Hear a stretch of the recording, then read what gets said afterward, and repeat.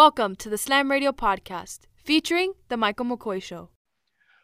Good afternoon, everyone. Thank you for tuning into The Michael McCoy Show on SiriusXM Channel 145 Slam Radio. I'm happy to be back this week. We got a lot to talk about. Even though basketball season is officially over, there's still some basketball news we're going to get into, a whole bunch of college football news, and, of course, the NFL. About a quarter into the NFL season, heading into week 6. So we're going to start off this week's show with college football because there's a lot to talk about. And like I said, we want to get into that. But, of course, as you know, we got to talk about the Canes. I mean, that's what we're all about here. And I figured there's no better way to do that than to start off the show with talking with Stephen Cheatham. We'll go ahead and call him Steph. He is a contributor for State of the U, and he puts up some really, really good content. So I suggest you hit that follow button on Twitter. Steph, how you doing, man? Thanks for coming on the show.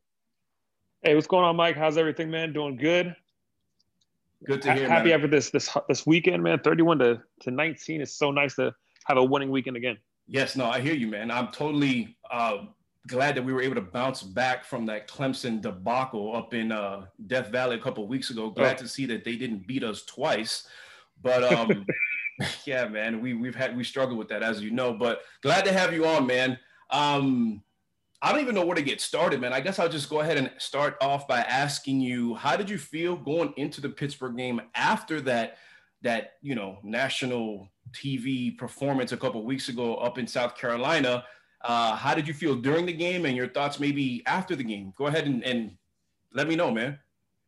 I'll tell you what, man, going into the game, it was one of those things where you're nervous, not because the opponent is that good, but because you know your team so well. Yes. And we all know over the past 4 years, pretty much since Manny's been here, since the Rick era began, we have had these instances where we have a big game. We win a nice game, whether it's the first game against GTech, the FSU comeback, this year versus FSU, and then the very next week we lose. And that usually starts an effect where we lose 3 or 4 games in a row. And that was the thing I wanted to see the most, to stop that trend, which is a 4-year trend, to make sure that we didn't do that again. Yep. And I felt better before the game because Kenny Pickett wasn't playing. He's not a world beater, but he's a very stable and solid quarterback for Pittsburgh. So that kind of gave me a little relief coming into the game. But as the game started, as it progressed, it felt like the team knew they had to win this game. It felt like they knew that they had to perform, but at times it felt like they may have been trying to do too many things or just not getting into the technicality of the game. It was more emotion, it was more effort, more attitude, but there were just things that they were missing on. And it just felt like they were just trying too hard. Obviously, we came up with the win, so that's a good thing. This is the kind of game where you want to have those hiccups in. Right. You don't want to have these hiccups in a game against UNC, who, wow, they lost this weekend, but they're still a great team. Against VT, because even though those teams may have their hiccups, like we mentioned, against teams like FSU, against teams like Syracuse, where UNC wasn't winning until the 4th, when they play games like Miami, we're most teams Super Bowl. Just like Clemson is a Super Bowl for a lot of teams, we're a lot of teams Super Bowl. No doubt. So when we play those teams, we cannot have these hiccups. So this is the game you want to fail a little bit while still winning the game. All good points, man. You're right. And as we alluded to earlier, there's been several times, as you alluded to earlier, there's been several times Miami comes off a big game and sometimes they kind of start to feel themselves a little bit. And, we're our own worst enemy in that regard. But I think you could call it a little bit of growth or, maturity. As you can see, the guys, they hunkered down. And what I like best about the team this year is they're undefeated in games that they're supposed to win. And we all know that Miami's led the universe in games that they should win and lose over the past, I don't know, however many years. So it was good to see them bounce back. And that Pittsburgh team, anytime you think of a Pat Narduzzi coach team, man, they're going to bring it. They got a couple NFL, guys that are going to play on Sundays, Paris Ford being one of them. I really didn't hear his name called too much. And I know that, what they say in the secondary, if you don't hear a guy's name called, then that's a good thing. But his name has been called. I mean, this is a guy that is tied for the nation lead in interceptions. He has 3. And so, he was a non-factor in that regard yesterday. But let's talk about our own safety really quick. Bubba Bolden, who coming into the game, he has had, I think he was named like ACC defensive back in the week twice. And so Bubba leads the country in forced fumbles and blocked kicks. Another guy in the secondary, Blades, is number one in total pass deflections. And, going down into the defensive line, Roche is number one in tackles for loss. You talked about Pickett not playing, and I didn't know this, but he, coming into yesterday, he led the nation in pass yards. Were you aware of that? Because I wasn't. I was, and it's kind of because that Pittsburgh running game, once I cannot remember the guy's name that graduated, but once he left, their running game just disappeared. They have a Miami cat up there, Daniel Carter, that was from St. Thomas Aquinas. You would think he may have stepped up, but they just have not had a running back really perform to what you would want for a college football team. And so Pickett has had no chance, or no choice rather, but to be that all-encompassing yardage guy for the team. And he's really with Addison as well, who we saw in droves on Saturday. Pickett's the guy. I mean, he's all they have on offense, and I think we were very fortunate to kind of take advantage of that in this past game. He entered the game with eight touchdowns thrown, 3 interceptions. A QBR of 62.6 and 1389 passing yards through the air. Obviously, that doesn't lead the nation anymore, but it did going into the game. So let's talk about the way Miami starts games, because it seems like, and this may be a bad reference, but remember, Brock Berlin wouldn't seem to play right until he threw an interception back in the day. It seems like Miami has to kind of feel out the other team first instead of coming out and automatically dominating. And you know what? I'm okay with it as long as they figure it out.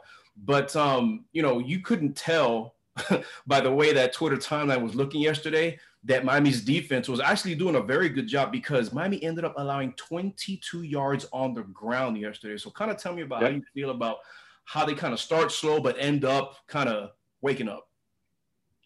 You know what it is, man? I think, especially on defense, we're still growing. I mean, it's you would think a team that does have a decent amount of experience, or at least a decent amount of years, as far as juniors and seniors, things of that nature, you still have this rotation of individuals that are still growing. I mean, with the linebackers, a lot of people were clamoring and saying, hey, Zach McCloud is not doing the best job. Jennings is not doing the best job. So what happens? Thankfully, the defensive staff saw that. You saw more Corey Flagg. You saw more Sam Brooks. At the same time, they're going to have their own missteps. But I definitely want to shout out Flagg, because that gentleman is an excellent linebacker. He does a great job of seeing his lanes, seeing the plays before they happen, and doing a great job of just making himself known and being a big guy for the defense. But with that said, it just seemed at a lot of times, on Saturday, you see these quarterbacks for Pitt just getting those passes to the edges, getting a little bit too much time, because you're either seeing situations where the line wasn't getting through, or the middle of the field, there's miscommunications with the safeties, miscommunication with the linebackers, and you're getting these easy passes. But then all of a sudden, it's like things click. They're like, oh, okay, we made this mistake where we were supposed to do this when we did this. Then all of a sudden you get, I think it was on the first drive of the game where Pitt's driving, they're on the 30-yard line, and then boom, you have almost an 18-yard sack. And so it was just this ebb and flow of a defense that, even though you have two major upperclassmen, three really, if you include Nesta, on the defensive line, with Roche and with Phillips, that are going to be where they need to be for the most part. But with the secondary, where you have Takori Couch starting to rotate in more, he had a very good game. Yes, he did. With I still see Gerben Hall having some miscommunications in the back. Still some miscommunications with Ivy. But for the most part, they're standing up. They're playing in the game well. But as we get more experience with everyone playing together as a unit, you're going to see those things start to blend out. Hopefully, that's what we should see. Absolutely. I mean, look, Miami's 4-1, 5 games in, and we're in the middle of October.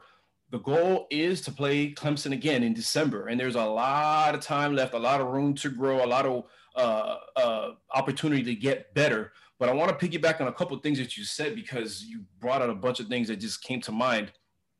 And I don't want to cut you off because you were making some good points. And by the way, you're listening to the Michael McCoy Show on Sirius XM channel 145 Slam Radio, joined by my fellow contributor from stateoftheu.com, Stephen Cheatham. Just go ahead and call him Steph. Hails from the lovely city of Pittsburgh. And so, I mean, a lot to unpack about what you just said, especially about the quarterback having time. A lot of people were thinking, well, where's this vaunted pass rush? Yeah, we weren't getting there, but it's kind of hard for the secondary guys to stick with their receivers because they were moving the ball. They're having some success moving the ball in the air, but it's kind of hard for the corners to stick with guys for that long. The pass rush wasn't really getting there at times, but talk about that, because like I said, I mean, for any team, you can have Deion Sanders on one side and Darrelle Revis on the other side. And I know you're very familiar with Darrelle Revis living in Pittsburgh. Right. But talk about that, because there was a lot of people unhappy with that regard, in that regard. Oh man, Blake Baker. I think you say that name in Miami and you may have some eyes on you. All right. With Baker, I mean, everyone wants to kind of put him into the same grouping with Mark D'Onofrio, they feel, they feel that they don't like the way some of the guys line up on defense. They don't like necessarily how little, to some perspectives, that we blitz. We're coming off of Manny Diaz, who was the guy on the defensive play calling side, right? And now that he's the head coach, he's giving up the reins to his young Padawan from Louisiana Tech, right? And so we have to allow for those growing pains with Baker. With that said, Baker is a better coordinator than we give him credit for. I totally agree with that. He's looking to let his defense make plays without having to almost confuse some of the young guys. I mean, with the same thing we see on offense, where Lashley wants these guys to go out there, think less, play more. The same thing applies to the defense. So if we're going out there where we're trying to do these elaborate blitzes, where you're doing maybe a cross linebacker blitz over top of the center with certain players in the defensive line pulling this way and people going that way. The NFL kind of teases us. Alabama kind of teases us, where they have these elaborate things that you see and you will just want to apply them anywhere, like it's a game of Madden, but it's not that kind of type of situation. It's not. I mean, what we have to do is understand that, yes, there are things he can do better. Maybe he could do more overloading on certain sides of the ball, where he puts more blitzers on the left or the right. Okay. Maybe a little more middle of the field blitzing. I think what he tries to keep from happening is the big play. I mean, I think that was the one thing that many Diaz used to get railroaded on, because we would give up so many big plays. But that was because of his propensity to blitz. Yes. When you blitz, that means that there are more people going after the quarterback than there are to cover receivers. So when that happens, you're going to have more wheel routes that become touchdowns. You're going to have more post patterns that become touchdowns, because you only have one safety to protect your linebackers and your cornerbacks. So we have to keep that in mind. Am I saying Baker's doing an excellent job? Not by any means. He still has a lot to work on. Right. However, he has the athletes. He has a good scheme where he is blitzing. If you paid attention to Pitt in the red zone, they didn't have I want to say maybe one or two plays where Miami wasn't blitzing in the red zone to make sure that those quarterbacks didn't see the entire field. They want to make sure that they limit what they saw in the red zone. Right. However, when you have an open field, you have to be careful with that, because it's easier to just trust your routes with your receivers and just throw them where they're supposed to be. Yep. So you have to be careful when and where you blitz. Does it sound great? No, because we want to see guys like Sam Brooks getting in the backfield. We want to see more of the cornerback blitzes where we saw Shoulder Redwine knock the bejesus out of DeAndre Francois a couple of years ago. We want to see more of that, right?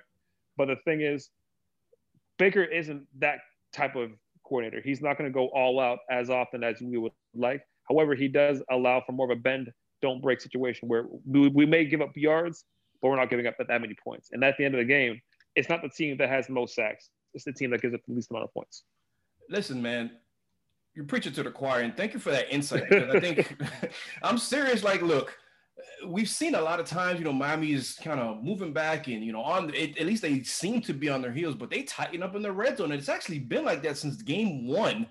More notably Louisville, because Louisville, I'm thinking, okay, this vaunted run zone offense or zone run offense, and oh boy, Miami did a good, decent job against Louisville last year. Same thing this year on the road, and Miami gets in the red zone and they tighten up really quick, because I only have a few seconds here left in the segment before we go to the next one. But third down efficiency, Pittsburgh was 3 of 17. Okay, 0 for 2 on fourth down. They didn't convert a fourth down conversion at all yesterday. 300 yards of total offense, 278 in the air. Again, 22 yards on the ground. I know I am not reading a typo here. They did commit 10 penalties for 89 yards. Miami, we saw the chain come out only once yesterday, and this is the first game all season that Miami, in terms of time of possession, it was literally split down the middle. Pittsburgh had 30 minutes and 33 seconds, and Miami possessed the ball for 29 minutes and 27 seconds. And we're going to get into a little bit more individual play. We got to talk about UVA. That defense does not look like a Bronco Mendenhall coach defense right now. But we're going to step aside really quick, pay some bills, and we'll be right back on the other side of the break. Steph and I, so just keep it locked on the Michael McCoy Show on SiriusXM channel 145 Slam Radio. You're listening to The Michael McCoy Show, only on SiriusXM 145 Slam Radio. I get it. Your desk has been there for you, holding up your computer, your unused stapler, and that plant you forgot to water. But maybe it's time to leave your desk and spend your lunch break volunteering with Meals on Wheels. Doing Meals on Wheels for me is the joy that I look for at the end of my week. I'll come to the door with one meal and I'll walk away with a full heart. Drop off a warm meal and get more than you expect. Volunteer at americaletsdolunch.org. That's americaletsdolunch.org. Brought to you by Meals on Wheels America and the Ad Council. Text and work. Text and pretend to work. Text and act surprised when someone calls you out for not working. Who, me? Text and whatever, just don't text and drive. Visit StopTextsStopWrecks.org. A message from NHTSA and the Ad Council. We'll be back with The Michael McCoy Show on SiriusXM 145 Slam Radio. Good morning, amigo. So that one makes a little more sense. Backwards, not even to get, how do you even, well, hold on. That might be actually difficult to. Para atrás ni para coger impulso. Don't even go back a step, even if it's just to go forward. It seems like it's a long explanation. Yeah, it's hard It seems like you have to write. It sounds like 250 words. Explain this sentence. That phrase needs an instruction manual.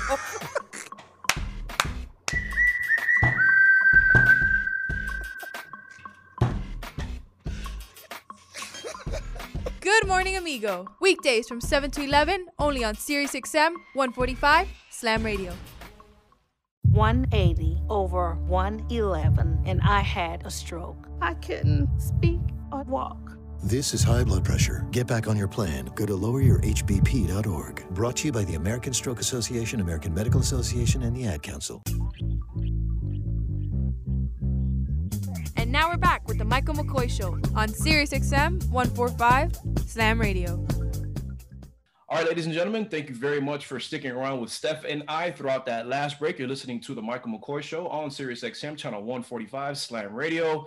Wrapped up the first segment talking about UM and the performance at home on Saturday against Pittsburgh. A very, very well-coached Pat Narduzzi team, tough as nails defense, and a team that is not going to go down, without a fight. They're not going to go down swinging, and they host what I consider to be, and probably what Steph considers to be, a very, I'm going to go ahead and say it, overrated Notre Dame team at home yesterday. Yes. So Notre Dame's on upset watch, but we'll probably get into that a little bit later. Want to get into a little bit of more individual play. Definitely talk about Derek King, Will Mallory. But first, man, I want to get into Corey Couch because I forgot what all-star game he played in as a senior in high school. I want to say it was the Under Armour game where Deion was at, but Deion was raving about the kid, calling him a dog, and Deion was quoted as saying just that in the hotel lobby after one of the practices with other coaches, that kid has that it factor and is a dog. And I'm going to go ahead and nickname him Glue because that's exactly what the hell he looked like on these receivers, man. He's right there on every play. Tell me what you think about number 23, Steph. Number 23, I mean, when you say dog, that's exactly what he is. He goes out there with this mentality that he can make any play at any time and that he can run with any receiver in the country. And that's exactly what you want your defensive backs. Yep. I think we give these guys a lot of flack because a lot of defensive backs will see them just go off after any type of incompletion, like they did something. But Couch was actually making things happen throughout the entire game. I want to say he had 2 or 3 pass breakups where, my goodness, that guy was just glued to some of these receivers' hips. I mean, I love what you see from him. Even in run defense, he's not afraid to lower his shoulder, get a little dirty, and get some licks in on these running backs. The guy just did a really great job of just committing himself to the game, making sure that he was on point as much as possible. He's still learning the playbook, learning where he needs to be on the field. But man, I mean, I think we all came away very impressed with what we saw with Corey Couch. Absolutely. And then knock on wood, because I mean, I don't want to be that guy, the broadcaster jinx or anything like that, but we know how thin Miami is at that position, and the fact that they've been healthy so far throughout the season is huge. We're going to need that to continue throughout the season, so let's hope for that. 2 other guys I wanted to talk about. Listen, I'm a huge fan of our tight ends, okay? Especially, I mean, everybody loves Brevin. I do too, but I don't know what it is with Will Mallory that I don't know, I'm in love with the guy. I say it as many times as I can, and you've probably heard me say it before. I wore out this stat anytime I can, but as a senior in high school, okay, he finished 3rd in the state championship meet in the 110-meter hurdles. That is a fast race. And for somebody weighing, I don't know, let's just call it 200, definitely north of 200 pounds as a senior in high school, that's amazing, okay? And, with Brevin being out on Saturday, I would have thought that he would have had more than 2 targets. Well, let me not say 2 targets. I know he had 2 catches. Both of them went for touchdowns and 51 yards. Steph, why doesn't he get the ball thrown more to him, especially with Brevin not being in the game? I'll tell you what, I mean, I don't know if it was a situation where Pittsburgh was kind of focusing on Mallory, but that's at the same time, you can't say it. I feel like we watched the game and Mallory was just open constantly. I think it's more of a situation of what Miami is struggling to do in general right now, and that's throw to the middle of the field. Okay. With D'Eriq King, he's an excellent passer. He's very very accurate when he can see the field. Right. And I don't want to play to the short quarterback detractors who say, oh, it's short quarterbacks can't play because they can't see, but it's something that is a reality that they cannot see certain parts of the field because of their height. Okay. And so whenever you're a quarterback, it's hard to see that intermediate area because the flats you can see because they're to your left and to your right. Right. The shorter passes are easier to see and predict, especially if you have a screen or if you have a bubble or if you have a route, a wheel route. Those are easier to see and predict. True. Same thing with deep passes. If a guy's doing a fly route, you know where he's going to be. If you've done it in practice, you know his timing. It's there. You throw it up and let the guy catch the ball. Same with post routes, things of that nature. However, there's more traffic in the middle of a football field at any point in the game. You're going to have your linebackers. You have defensive tackles that are going to be in your face. Your safeties that play down, crossing paths with cornerbacks and wide receivers. It is a mess.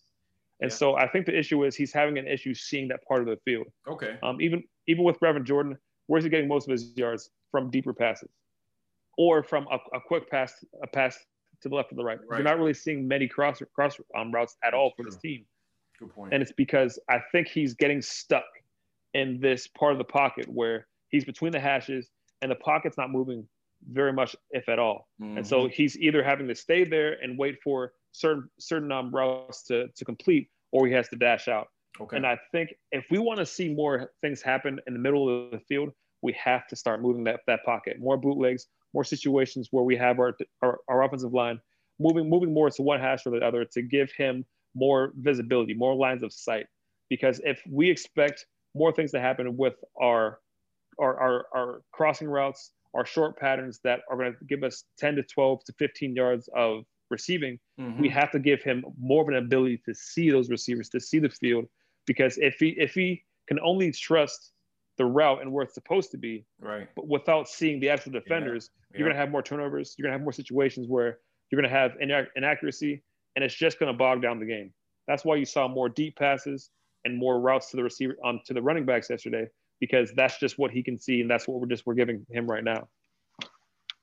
You hear that, ladies and gentlemen? That's exactly why Steph is on the show today, because insight and, stuff that I didn't really bother to think about. But, I mean, all good points, man. And, I mean, you know what? perfect way to segue into talking about Derek King before we get into some UVA talk. He finished a game going 16 for 31, 222 yards, 4 touchdowns, which is a season high for him, and 2 picks. I really wasn't complaining about his performance. I mean, Pittsburgh's a tough defense, like we said. There's maybe 3, 4, a handful of guys are going to play on Sunday on that side of the ball, and they come with it. You know, that's a lunch pail type of mentality defense that they got going on over there. But Miami offensively, 4 of 13 on third downs. Didn't have to go for it on fourth at all yesterday. 331 total yards. 222 came in through the air. Like I said, 2 interceptions thrown. Miami did go over 100 yards on the ground, 109 to be exact. Yards per rush was only a 2.6, but still balanced. They had 42 rushing attempts, so that's good to see. And like I said, you know, the time of possession was 29 minutes. But Derek King, man, you pretty much went over. You talked about him. He did have 11 carries for 32 yards. So listen, it's a perfect balance. You know, quarterback rushing the ball. Those 2 scoring plays with that fake, you know, that he kind of stepped into the offensive line and came back. That kind of like fake Tebow thing. Those were magical. I think it's the first time we've seen him this year. That first one to Cam Harris and then obviously Will Mallory. But let's get into UVA, man, because they, if I'm not mistaken, they lost yesterday. Am I not right? They absolutely did. They went up against the Wake Forest team that was, I want to say, just too fast for them. It's too fast for UVA. That's right. Wake Forest put some numbers on. I'm trying to find the score right here, and forgive me for not having it up already. Internet is kind of slow, but UVA last year, Miami beat them at home, and that was Manny Diaz's first win over a ranked opponent in his head coaching career. They were ranked number 20 at the time. Miami's going up to Charlottesville this time. I don't expect an easy game because that's just how the ACC is. You know, you always have some type of game that can trip you up. But assuming, you know, if that defense is looking kind of suspect, then Miami, that's kind of a good game for them to have. A good defense to go up against after especially having to earn every little bit of yardage and points that they did on Saturday versus Pitt. What do you got to say about that game going into next week? I'll tell you what, it's one of those games where it can either go really well or not exactly the way we want it to go. We have to be very careful with a team like Virginia, not because they have athletes like FSU and they can match us athlete for athlete, not because they have excellent coordinators like a Clemson or like a UNC where they can maybe get some gamesmanship and get us there. It's more about the way they're coached by their head coach, Frank Mendenhall. Yeah. These guys play so hard for 60 minutes. With Mendenhall, he's an excellent coach and very proactive. He understands the deficiencies on this team, and he does everything in his power to give them a Band-Aid and make sure that deficiency doesn't beat them too much in a game. This year, I think the roster, with so much turnover that they've had, they lost a couple running backs, they lost both their top receivers, and they lost Bryce Jenkins, who was pretty much the best quarterback, not named Trevor Lawrence or Sam Howell last year in the ACC. Yep. So with those losses on offense and on defense, they just don't look the same. There's this missing factor for the Cavaliers, at least the last couple of games, that have been their downfall. With quarterback, they had the young individual, I believe Armstrong, who did very well against Clemson for what we can take from that in garbage time. Mm-hmm. But then you lose him. He's similar to Perkins, where he's a dual threat. He can beat you with his legs as well as his arm. And now this past game, I caught a few segments of the Wake Forest game in Virginia, and they played 3 quarterbacks. Wow. They played. I want to say they played Stone, Armstead, and one other individual, and they pretty much just played the hot hand. Okay. So you had a situation where you had, and I want to say Armstead is number 98, and the other individual, Thompson, number 99. So very unusual numbers for quarterbacks. Yeah. But we're going to have to be mindful because Virginia will try to do the same thing if Armstrong's not available for this next game on the coming Saturday, because that's going to be an obvious tell of what the defense can expect on that given play. With Stone, he was 24 for 42 against Wake Forest. So, primarily He's going to stay in the pocket. He's not going to go anywhere, and we can pin our ears back and go after them. But with Armstead and with Thompson, those guys can run. They're going to pretty much run a wildcat situation. They only pass 3 times between the two of them. So when you see them, get ready for a run because that's what's going to happen. But Virginia is just trying to dial things up because they don't have any true stay in the game, goal line to goal line playmakers that they can count on. So they have to differentiate and change up the looks for us. Listen, I know that a lot of people hate to see Miami go up against quarterbacks that are mobile, but last year, you talk about Jenkins, Miami held him in check. He was that Virginia offense last year. If it wasn't for him, they wouldn't have looked as good as they did all last year. Put up a decent fight against the Gators in the Orange Bowl. A lot of mistakes. Definitely a game that they probably could have won, aside from the self-inflicted wounds that they had happen to them. But I'm gonna read you some numbers, and I want you to tell me what you think they are. So this is the Virginia Wake Forest matchup that happened on Saturday. So 75, 49, 39, 40, and 32. What do you think those numbers are?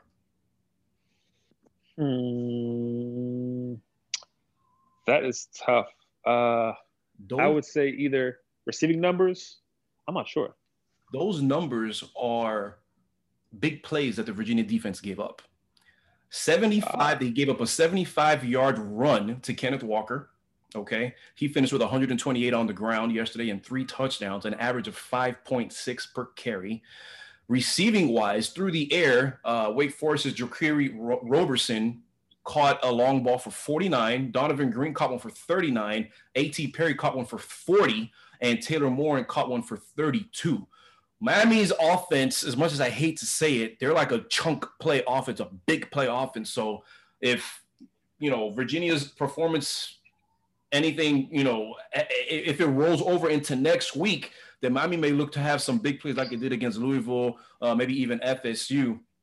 He didn't have that many big plays. Well, let me not say that, because Cam Harris, Will Mallory, and that touchdown to Mike Harley, they were definitely big plays. But they give up a lot of explosive plays, at least they did on Saturday. And so that kind of plays into Miami's hands. They also run, Bronco Mendenhall, I think it's safe to say that he still did it from last year, and there wasn't that much of a change. A 3-4 defense, so that's something that Miami's going to have to prepare for. Big linebackers, obviously 3-down linemen, but, big linebackers that are they should be able to move, obviously. So that's going to be something to prepare for. But, yeah, man, I'm looking forward to that. And with 1:50 to go, how do you think that ultimatum, for lack of a better phrase, Manny gave to his seniors, especially the receivers, how do you think that played out yesterday? We didn't see much of Pope. We did see Harley score yesterday. Wiggins dropped a pass that was, catchable. And we did see a lot of young receivers play. So tell me how you feel about that. I'll tell you what, I liked it. First and foremost, we need to demand as much as possible as we can from these seniors, because if you're going to stay competition, then you need to demand them to step up. If they can't respond to a demand, then they don't need to start. Exactly. And I love what I saw in the defense, where you saw more Flag, you saw more Brooks, we saw Couch get more in the game. So people are going to step up. And with these receivers, it's only a matter of time. I'll give Pope a little bit of love. He was able to come down with all of his targets yesterday. So he's doing well enough. He may not be the guy we thought he was going to be, but he's settling into a nice mid-range receiver. Yeah. But with that said, we're going to start seeing more of Redding, more of Keyshawn Smith, even Restrepo down the line. If the Mike Harleys of the world, if the D. Wiggins of the world can't start coming down with 50-50 balls, staying open, beating cornerbacks that should not be staying in front of them, and just making sure that they have communication with D'Eriq King. That's where we've seen the worst problem. It's not necessarily the drops, but just the lack of communication between quarterback and receiver. And I'm going to say with the amount of film that King watches and how hard that guy works, I'm putting that onus on the receivers to step up and make sure that they're on the same page with their guy. Absolutely. No, perfectly said, man. And I would have never thought in my wildest dreams, for as long as I've been a Kane fan, and for as long as you've been a Kane fan, that, the words Miami receivers are struggling to get open, that just sounds like an oxymoron, man. It's just it's not supposed to be that way, but that's where we are right now. But listen, Miami's 4-1. They, control their own destiny. And I know it's early to say that, but it's true. Miami can go ahead, and if they win out, they still play UNC. I mean, even though UNC lost yesterday, Miami's in a good spot, man. So, ladies and gentlemen, that's pretty much it. Steph, man, I appreciate you coming on the show, man. I hope it's not the last time. Hey, man, I'd love to be on here as much as you have me, man. Go Canes. Absolutely. Ladies and gentlemen, that's Steph with my fellow contributor of StateOfTheU.com. So we're going to go ahead and step aside, take another break, and we will be right back to discuss some more college football on the other side of the break. You're listening to the Michael McCoy Show on SiriusXM channel 145. Keep it locked. You're listening to the Michael McCoy Show, only on SiriusXM 145 Slam Radio. Text and work. Text and pretend to work. Text and act surprised when someone calls you out for not working. Who, me? Text and whatever, just don't text and drive. Visit StopTextsStopWrecks.org. A message from NHTSA and the Ad Council. 180 over 111, and I had a stroke. I couldn't speak or walk. This is high blood pressure. Get back on your plan. Go to loweryourhbp.org. Brought to you by the American Stroke Association, American Medical Association, and the Ad Council. We'll be back with the Michael McCoy Show on SiriusXM 145 Slam Radio. Good morning, amigo. Just the two of us. We can make it if we try. Just the two of us. You and I. Well, you forgot the. Just the two of us. Oh, the two of us. We're building castles in the sky. Just the two of us. Go. You and I. There you go. Good morning, amigo. Weekdays from 7 to 11, only on SiriusXM 145 Slam Radio. I get it. Your desk has been there for you, holding up your computer, your unused stapler, and that plant you forgot to water. But maybe it's time to leave your desk and spend your lunch break volunteering with Meals on Wheels. Doing Meals on Wheels for me is the joy that I look for at the end of my week. I'll come to the door with one meal and I'll walk away with a full heart. Drop off a warm meal and get more than you expect. Volunteer at americaletsdolunch.org. That's americaletsdolunch.org. Brought to you by Meals on Wheels America and the Ad Council. And now we're back with the Michael McCoy Show on SiriusXM 145 Slam Radio. Hey guys, we're back here on the Michael McCoy Show. Thank you very much for sticking around with me throughout that last segment. For those of you that are just joining us, you missed Stephen Cheatham, or Steph, fellow contributor for StateOfTheU.com. We were talking some Canes football. Miami winning at home 31-19 over a very tough Pittsburgh Panthers team, and then Miami is getting set to host the Virginia Cavaliers at Hard Rock Stadium this coming Saturday. So we talked about both of those, but it's a perfect segue to talk about the week in college football for the second consecutive week. Some really good games being played, man. Had a 2-3 matchup, some upsets, some blowouts, and just a really good week overall. A lot of streaks being broken, so we're going to talk about a little bit of those. But let's get right to it, man. Maybe the game of the week, UGA and Bama. The Bulldogs traveled to Bryant-Denny Stadium to take on the number 2 Crimson Tide, and it's the third time these programs have met while ranked in the top 3. The big storyline heading into the game was Alabama head coach Nick Saban testing positive for COVID, which meant that offensive coordinator Steve Sarkisian would be the main man on the sidelines. But plot twist, Saban was cleared to coach after testing negative 3 times in the last 24 hours leading up to the game. So on he goes. And Bama, honestly, guys, I mean, say what you want about Clemson, but Bama, who I consider to be the best team in the country, despite giving up 48 points to Ole Miss, wins at Bryant-Denny Stadium versus the number 3 ranked Bulldogs 41-24. And I mean, honestly, what's new? I mean, for real. Saban has yet to lose to his former defensive coordinator, Kirby Smart, 3-0 in that regard. He's perfect in his last 6 games versus UGA. Okay, obviously 6-0. And he has won 22 consecutive games versus former assistants. Like I said, what's new? Bama shut out the Dogs in the second half and scored 24 unanswered points to beat UGA. I mean, look, man, say what you want about Saban, but I have never had a problem with him.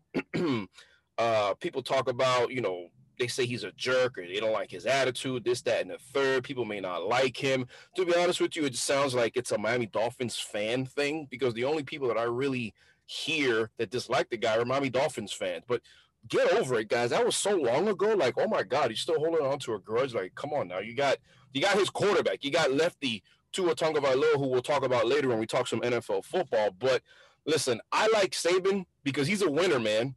He's a winner, and I like dominance in sports. I've always liked teams and programs that dominate because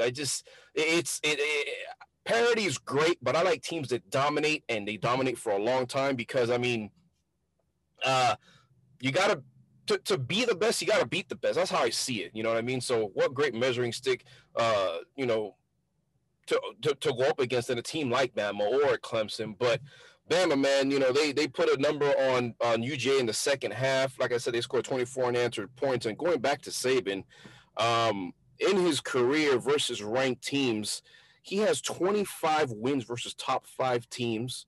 That is the most in college football history. Versus top 10 teams, he has 42 wins. That's also the most. Versus top 15 teams, he's won 58 games. That's also the most in college football history. And get this, versus top 25 teams, he's won 86 games. That's tied for the most ever with Joe Paterno. Really quick stat about that game. I mean, what can you say? You know, Jones, the quarterback for Alabama, 24 of 32, 417 yards, 4 touchdowns, 1 interception. Najee Harris, 31 carries for 152 yards. Bama doing it with balance. They ran the ball 43 times. They passed the ball 33 times. So that's that, man. Alabama stays at the number 2 position, and we'll talk about rankings later. Clemson, Georgia Tech. Wow, man. Clemson, Georgia Tech. Domination. What can you say? When you score 73 points in a game, I don't care if it goes into 5 overtimes, that's ridiculous. They allowed 7 points, 73-7 as the Tigers walk into Bobby Dodd Stadium, and they just pounce all over the Yellow Jackets. Trevor Lawrence throws 5 first-half touchdowns.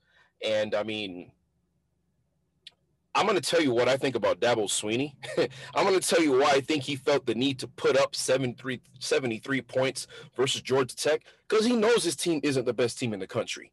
He knows that the student was not going to be able to beat the master, being Kirby Smart beating Nick Saban. He knew that wasn't going to be able to happen later on in the day. So to keep that number 1 ranking, he said, you know what, guys, we got to put up some points. That's my 2 cents. I'm sticking to it. That's my story. I'm sticking to it. But yeah, man, just relentless offense. The last touchdown of the game came with 7 minutes and 41 seconds to play. It was a passing touchdown. And say what you want, I mean, they win and they're going to pour on the points. Hey, I mean, it's the defense's job to stop it. So I don't really think anybody should be mad at that. Put up the box score really quick on that one as I pull it up here in front of me. Where are my notes? Here we go. Like I said, Trevor Lawrence with 5 first-half touchdowns. Scoring by quarter for Clemson was 17, 35, 7, and 14. It was 7-7 at one point, ladies and gentlemen, but I guess that pissed off Clemson enough, and that's all she wrote. But, yeah, I don't think they're the best team in the country. I had that as being Bama, Jesse Palmer, and what's the other guy on that college football final? The Ohio State Buckeye wide receiver. I always forget his name. I'm sorry. But they happen to think that – Joey Galloway, thank you. They happen to think that Bama has the best offense in the country. I think Bama's the best team in the country. I mean, Bama, first of all, they beat UGA, who a lot of people consider to have the best defense in the country, but they put up 500-plus yards of offense on that defense. I mean, they've beaten better teams. Yes, they allowed 48 points against Ole Miss, but what do you expect against, that type of offense? You already know what you're going to get when you face Ole Miss, considering who their coach is, all right? I mean, think about it. So that's how I feel about that. Let's talk about, let's talk about Louisville, Notre Dame, and how I think the Irish, I'm not the only one, but the Irish are proving to be, again, one of the most overrated teams year in and year out in college football. It's getting to be really ridiculous. But I have receipts, ladies and gentlemen. I have proof, and I have a really, really good stat that should kind of fuel the fire of a Notre Dame bias, all right? So I think the Irish are just I don't think they're as good as advertised. They may have one of the best offensive lines in the country, but why don't you come down to Miami and play? And we'll show you how that offensive line that you think is so good is probably an absolute fraud like it was in 2017. But, man, you want to know what the Irish remind me of? They remind me of that private high school football team, right? That just is really well coached, okay? Don't play anybody. They just don't play anybody because the Irish never play anybody, or they refuse to play certain teams that wear orange and green. And they have just enough athletes to get by. That's exactly what Notre Dame is. That's exactly what Notre Dame is. They host the Louisville Cardinals, a team that Miami just pretty much spanked on national TV in week 2 of the season. And Louisville went up 7-6 in that game with 5 minutes to go in the third quarter.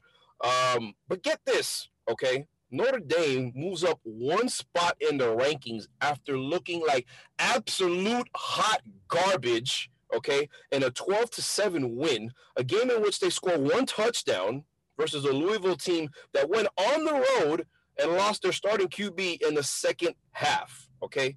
Yet they move up 1 spot after, yes, Georgia loses, okay? Georgia was ranked 3rd.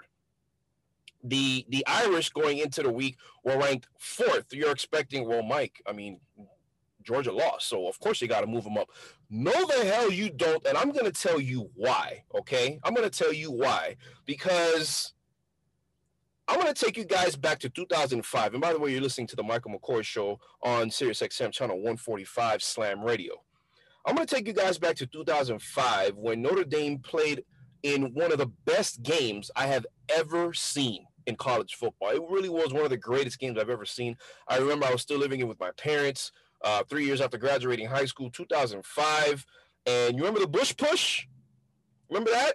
Yeah. Notre Dame loses to USC, all right? After USC strolls into Notre Dame, South Bend having won 27 in a row, they beat Notre Dame 34-21. Notre Dame entered that week ranked number 9 in the AP poll. That game was so good, okay? It was so highly contested. And I remember the hype leading up to that game all week long. Notre Dame did have 1 loss. Notre Dame, and I'm sorry, USC was undefeated. But, oh, my God, man, what a game that was. I'm going to bring up the stat sheet really quick about that in that game, because it was one to remember. And where is it? I think I have it right here. Oh, I had it. Here it is, 2005.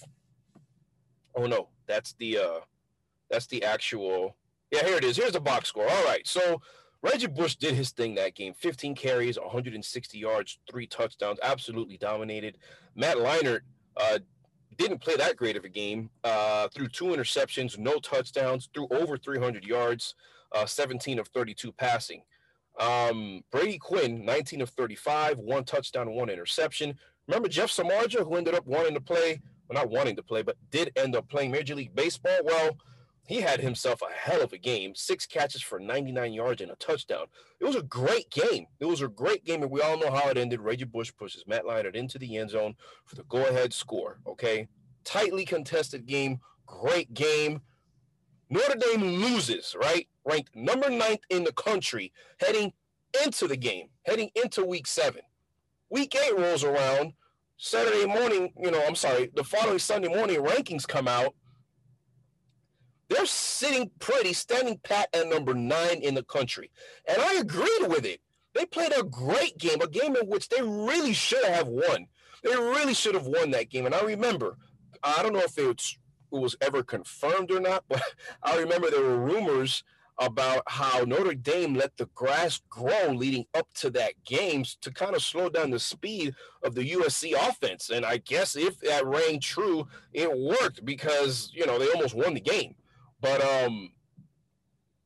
I believe that ranking was warranted. You barely lose against a team, that's just rolling. The USC Trojans were. And you had 1 loss going into the week.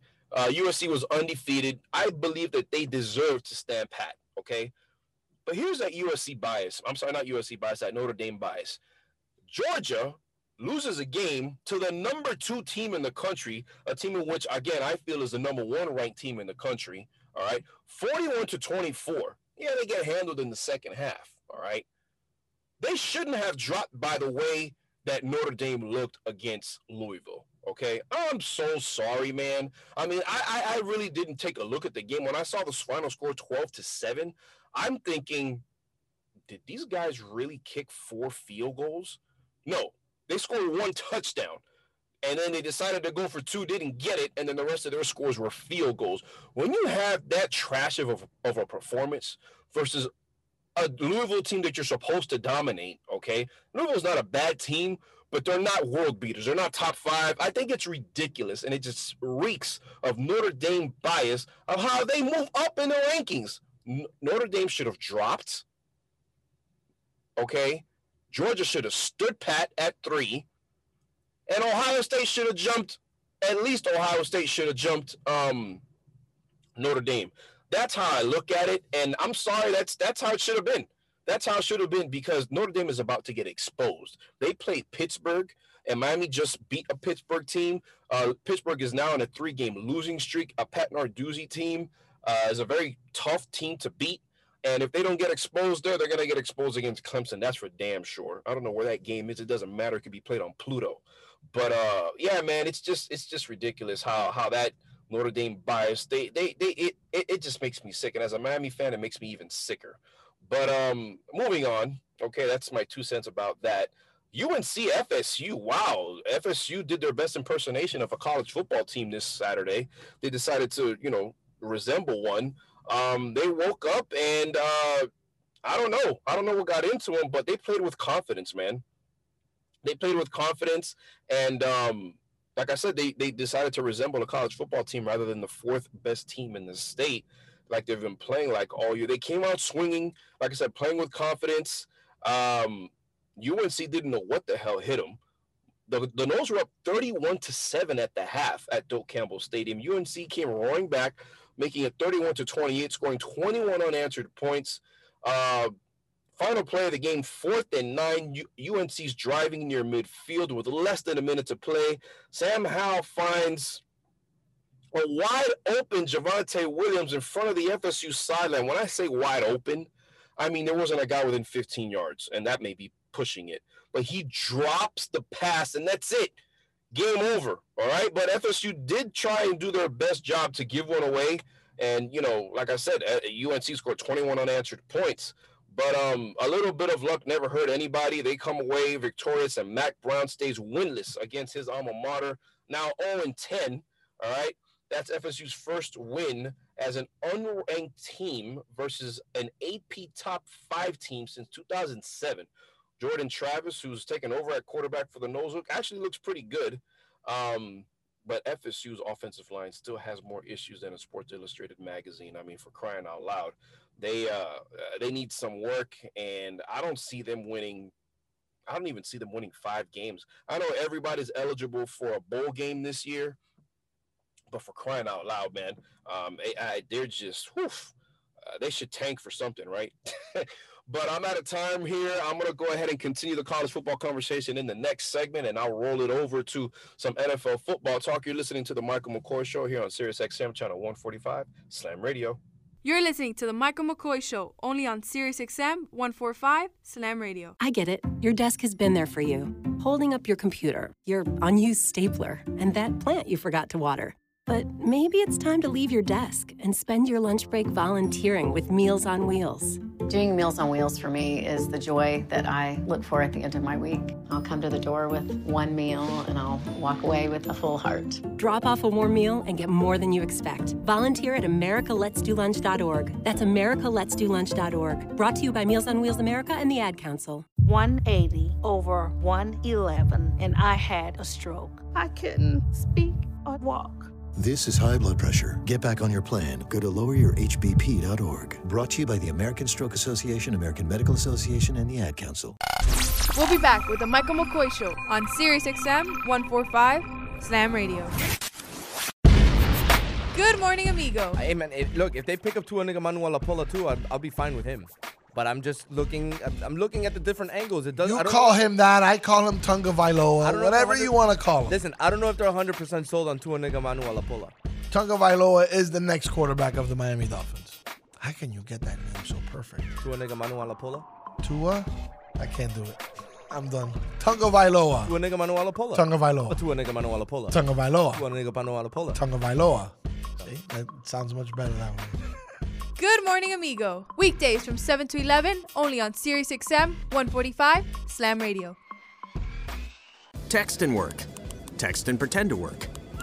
Text and act surprised when someone calls you out for not working. Who, me? Text and whatever, just don't text and drive. Visit StopTextsStopWrecks.org. A message from NHTSA and the Ad Council. And now we're back with the Michael McCoy Show on Sirius XM 145 Slam Radio. All right, guys, thanks for sticking around with me throughout that last break. You're still listening to the Michael McCoy Show here on Sirius XM, channel 145, Slam Radio.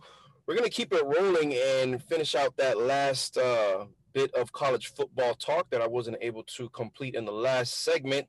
And we got some streak busters, man. A lot of upsets on Saturday. Auburn at South Carolina, Kentucky played at Rocky Top, and UCF, the self-proclaimed 2017 national champions. What a joke that program is, man. But we're going to talk about them. Auburn, USC, USC, University of South Carolina. The last time that South Carolina beat Auburn was in 1933. Wow. But they went ahead and beat Auburn on October of 2020. Not exactly 100 years, but damn near close to it. Bo Nix, who had a really nice season as a freshman last year, did not have a good game, man. All three of his interceptions led to South Carolina scores. South Carolina wins that one 30-22. What was going on in 1933? The AP poll had not been established, all right? The country was in the midst of a Great Depression. The average cost of a new home was $5,750, and a gallon of gas cost 10 cents. Woo! That's the last time that Auburn lost to South Carolina. Go Cox, pun intended. Kentucky basketball school travels to Tennessee, who you can say has been a basketball school for the past couple of years. I still feel that they made a mistake in firing Philip Fulmer when they did. But, yeah, man, Utah, University of Tennessee had won 33 of the last 35 games versus Kentucky. Okay, go figure. And Kentucky goes into Rocky Top for the first time since 1984. And they end a 17-game losing streak in that regard. Kentucky took them to the woodshed. They really, really did. 2 pick sixes on 2 consecutive possessions to go up 14-0 in the second quarter. There was no scoring in the first quarter in that game. Tennessee looked to be getting things together, especially with how they ended 2019 on a 6-game winning streak. Starts off this game with, get this, guys, punt, fumble, pick six, interception. That's how their first 5 drives went. And University of Kentucky, they win that game. And get this quote by Bob Stoops, man. Not Bob Stoops, I'm sorry. Mark Stoops, head coach of the University of Kentucky. They asked him, how you doing after the game? He said, you asked me if I'm happy about this win. I'm sitting on the bus with a glass of bourbon. I'm going home and we'll smoke a cigar. What's that tell you? I think he had a pretty nice time winning that game. Let's talk about what was going on to 1984, the last time the University of Kentucky beat Tennessee. Doug Flutie won the Heisman Trophy. BYU was the AP and coaching poll national champion, and the first Apple Macintosh went on sale. I was 1 year old. Goodness gracious, God. UCF, Memphis. The last time Memphis beat UCF was in 1990. Wow. UCF stinks, man. I'm just going to go ahead and put it out there. I mean, just like they're the best team in Orlando. How about that? All right. Memphis wins for the first time since 1990 against UCF. What was going on in 1990? Ty Detmer won the Heisman. Colorado was a national champion. and UCF was a Division I AA. All right, they were Division I AA at that point. But that's that. Let's move on into the NFL, man, and what may have been the game of the day. No, not what may have been. What was definitely the game of the day. The Texans at Tennessee, man, and woof. Let's talk about that because,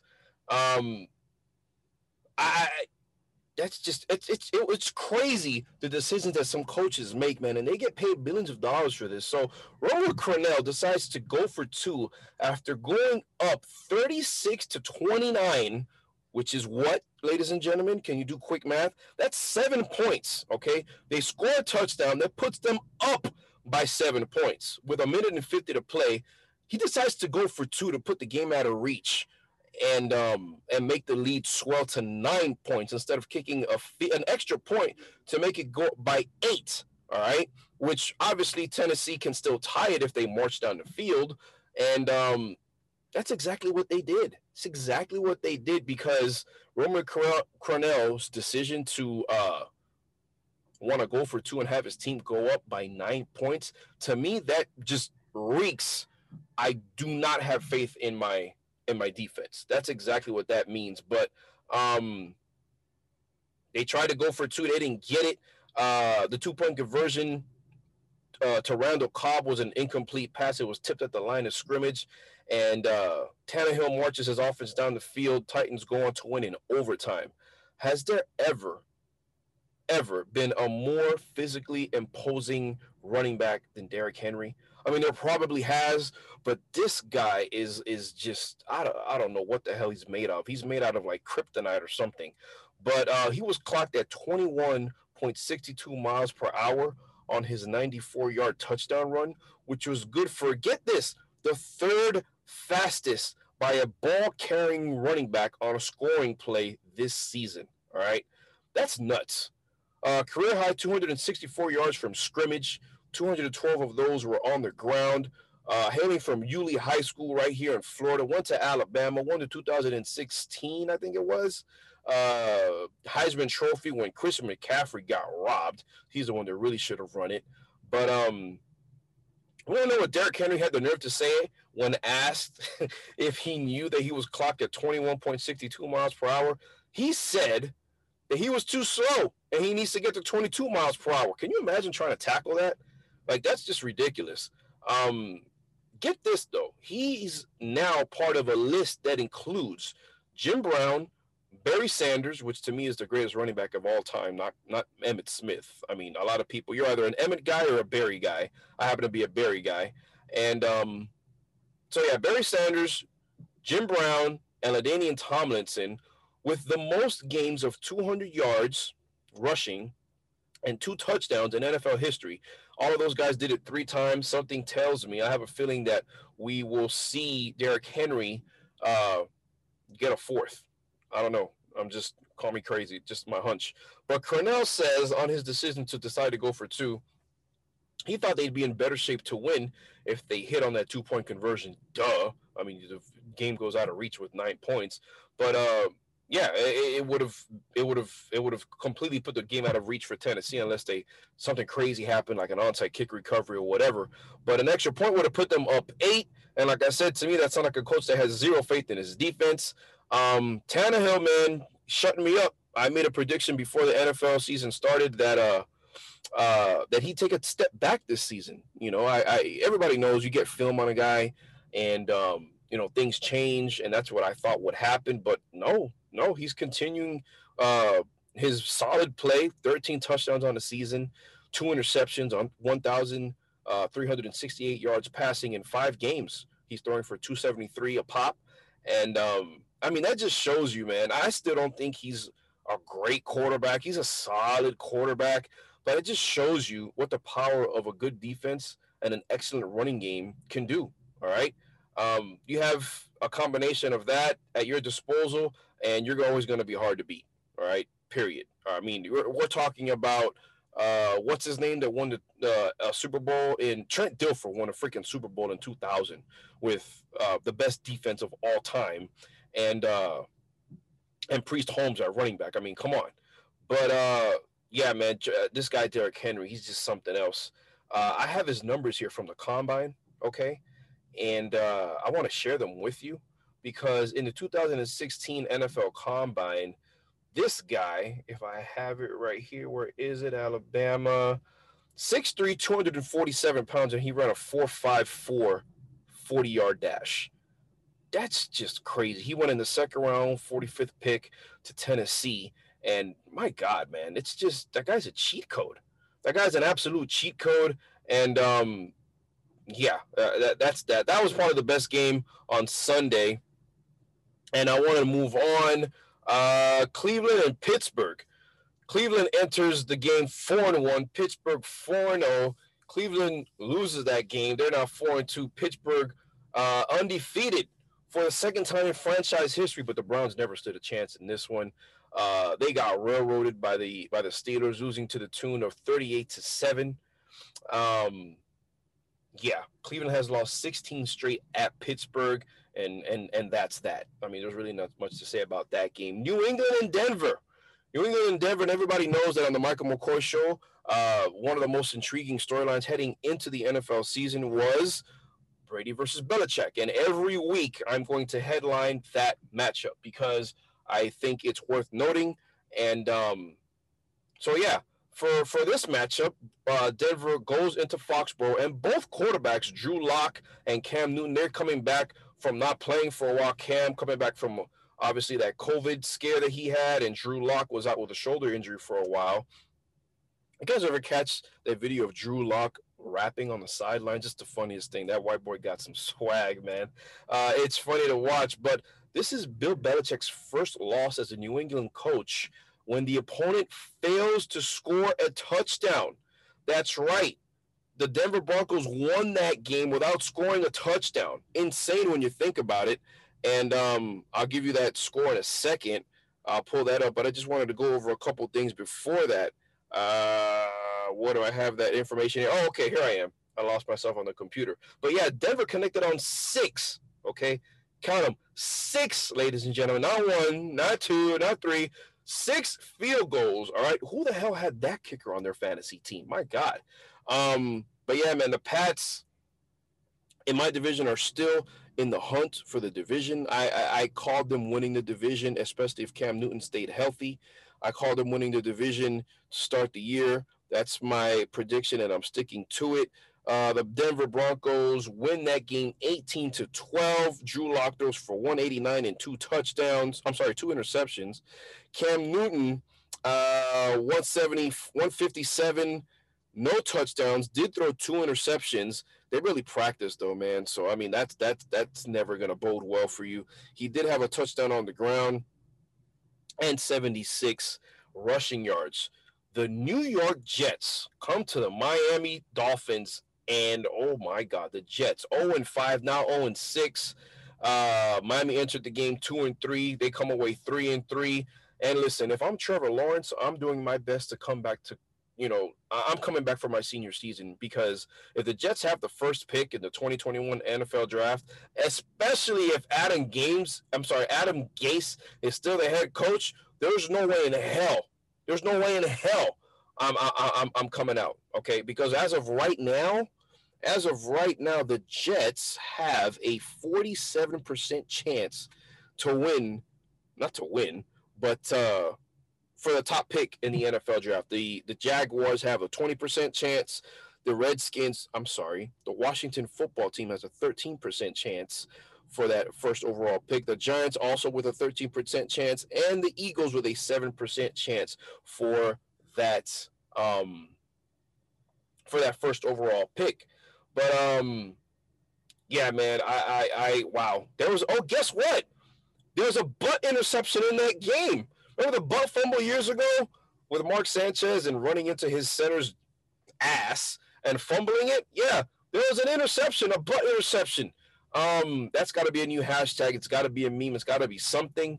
Ryan Fitzpatrick throws an interception with 2:50 to go in the fourth, or was it the third quarter? It was definitely in the second half. The Dolphins were up 24-0, and it was a butt interception. the New York Jets defender caught it with his butt, man, gets up and runs the opposite way. But Tua Tagovailoa entered the game, and my God, he can retire as probably the best quarterback in history. The guy's perfect, 2 for 2. Let's see him get some time, man. And for those of you that don't remember, I'll go ahead and refresh your memory on the Tua timeline. It was kind of crazy. November 16, 2019, not even a year ago, he suffers a catastrophic hip injury against Mississippi State, undergoes surgery 2 days later. January 6, 2020, he declares for the 2020 NFL Draft. He's medically cleared by March of 2020 for competition, which is insane. April 23rd, he's selected 5th overall by the Dolphins. And on Sunday, he made his NFL debut against the Jets. So, cool story for him. Hope he remains healthy, and we're going to see him plenty, of course, in the years to come for the Miami Dolphins. And again, just like that, I've reached the end of another segment. I'll be right back to wrap up my NFL talk, because I still have to get into Brady versus Belichick and the Bay of Pigs competition that took place yesterday in Tampa Bay. I'll talk about that in the next segment. You're listening to the Michael McCoy Show on Sirius XM channel 145. Keep it locked. You're listening to the Michael McCoy Show, only on Sirius XM 145 Slam Radio. I get it. Your desk has been there for you, holding up your computer, your unused stapler, and that plant you forgot to water. But maybe it's time to leave your desk and spend your lunch break volunteering with Meals on Wheels. Doing Meals on Wheels for me is the joy that I look for at the end of my week. I'll come to the door with one meal and I'll walk away with a full heart. Drop off a warm meal and get more than you expect. Volunteer at americaletsdolunch.org. That's americaletsdolunch.org. Brought to you by Meals on Wheels America and the Ad Council. Text and work. Text and pretend to work. Text and act surprised when someone calls you out for not working. Who, me? Text and whatever, just don't text and drive. Visit StopTextsStopWrecks.org. A message from NHTSA and the Ad Council.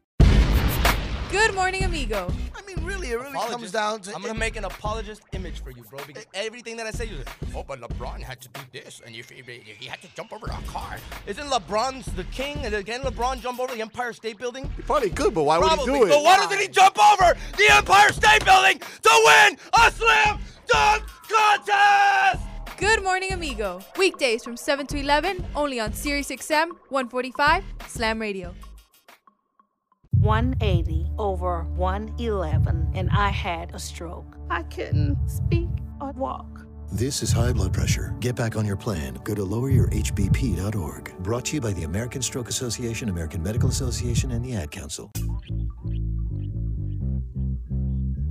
And now we're back with the Michael McCoy Show on Sirius XM 145 Slam Radio. And we're back here with the Michael McCoy Show on Sirius XM channel 145 Slam Radio. You know what I didn't do after talking some college football, which if you haven't figured out by now, I absolutely love. I didn't share the rankings with you guys, and I completely apologize about that. Let's do that right now. Let's do that right now before I finish talking about that Bay of Pigs competition, as Chris Berman of ESPN, or Boomer as they call him so eloquently, puts it. So let me go ahead and do that, because I just had a mental error there, had a brain fart, and I completely forgot to go over the Week 8 rankings. So with that being said, let's do that. Clemson, obviously, after that routing of Georgia Tech, they stay put at number 1. I already shared with you guys in the last couple segments who I feel the number 1 team in the country is, especially after pretty much putting the clamps on then number 3 Georgia.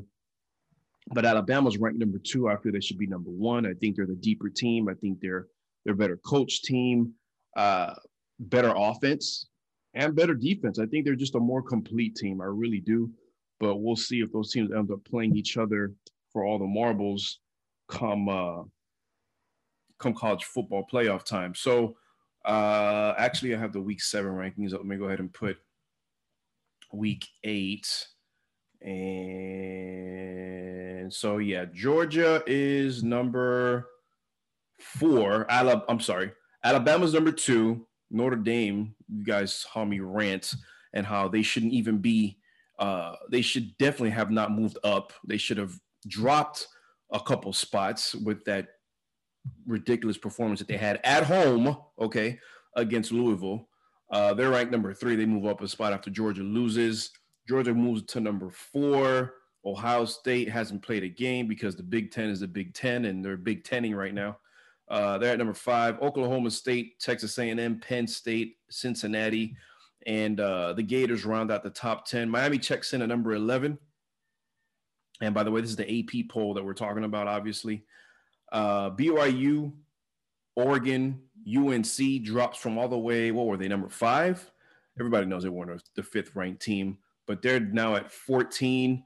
Wisconsin rounds out the top 15. SMU, Iowa State, Michigan, Virginia Tech, Kansas, and Minnesota is at 21. And then to round up the top 25, you got Marshall 22, NC State 23, USC 24, and Coastal Carolina cracks the top 25 after not being ranked. They are in at 25 with a 4-0 record. And let me see if I can go over some scores in the top 25. But, I mean, the things that stands out to me the most about these rankings, number 1, and we almost never see this, the amount of ACC teams in there. Obviously, Clemson, number 1, okay? Miami, the second ACC team up there. I refuse to count Notre Dame as an ACC team. They're playing under ACC schedules this year. And gosh, that program, man, I don't understand the infatuation around the nation with that school. I don't get it, but I'm not going to count them as a ACC school. Miami's the second ACC school.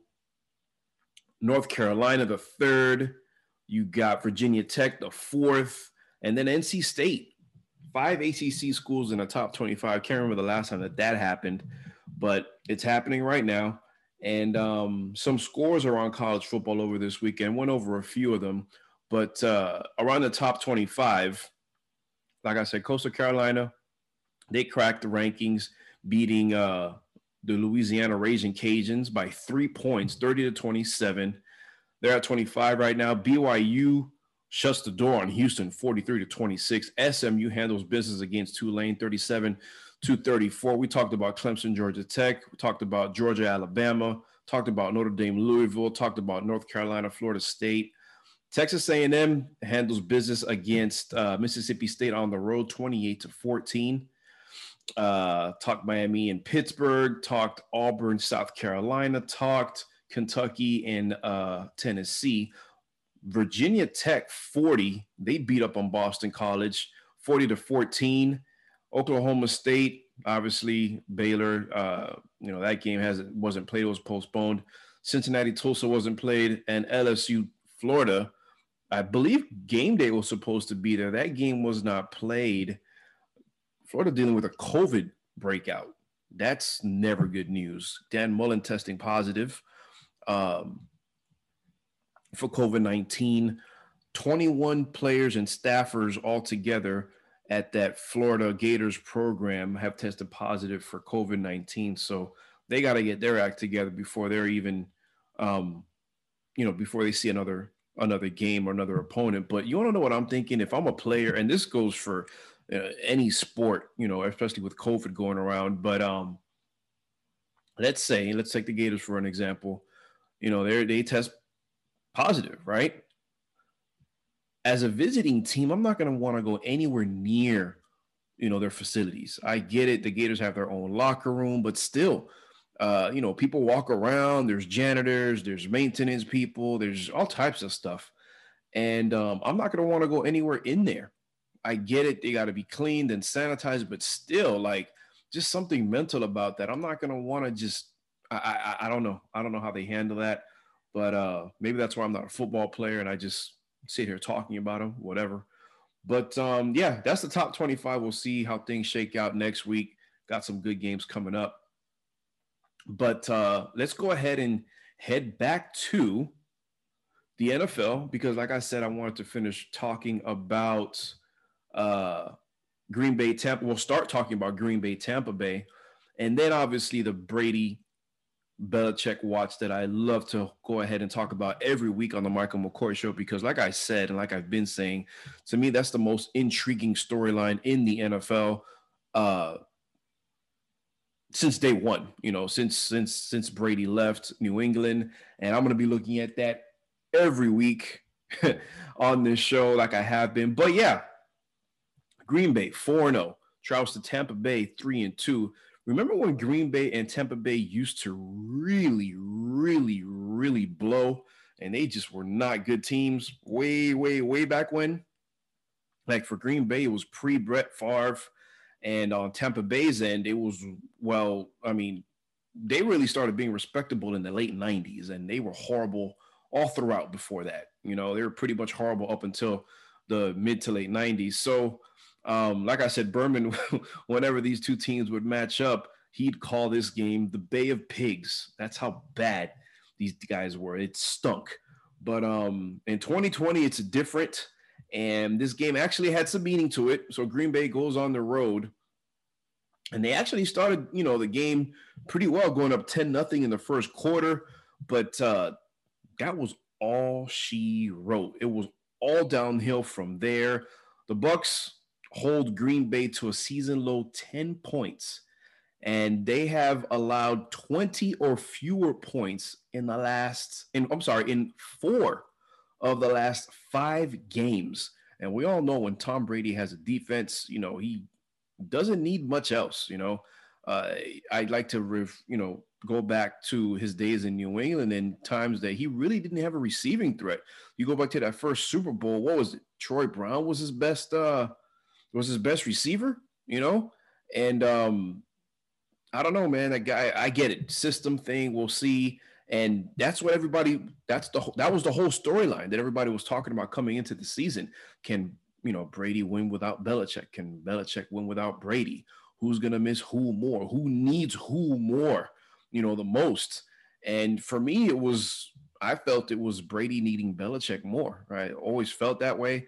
Belichick has done it over and over and over again. And, towards the beginning of the season, I used the example that everybody likes to use, but it's the one that stands out the most. Matt Castle doing his thing back in, 2000? I'm not going to take a stab at it, but the year that Brady tore his ACL, Matt Castle takes over. The Pats win, 10, 11 games. They still don't make the playoffs. That was the year in which the Dolphins had that crazy run with a Wildcat and Ronnie Brown and all that stuff. Tony Sperano lighting a fire under that team. Rest in peace, Tony. But yeah, that year they don't make the playoffs, but Belichick proves he could win. Brady goes out for a little bit, in that suspension. Garoppolo comes in, he steps in, they win some games. So he's proved that he could do it. Obviously, he did it, as a head coach of the Cleveland Browns in the early 90s. So I get it. That he didn't lead them to a Super Bowl, but the guy can win without Brady. That's exactly why I said Brady, needs him more. And a lot of people like to label Brady as a system quarterback, but here we are. And so let me get back to my notes here. But yeah, they jump out to a 10-0 lead.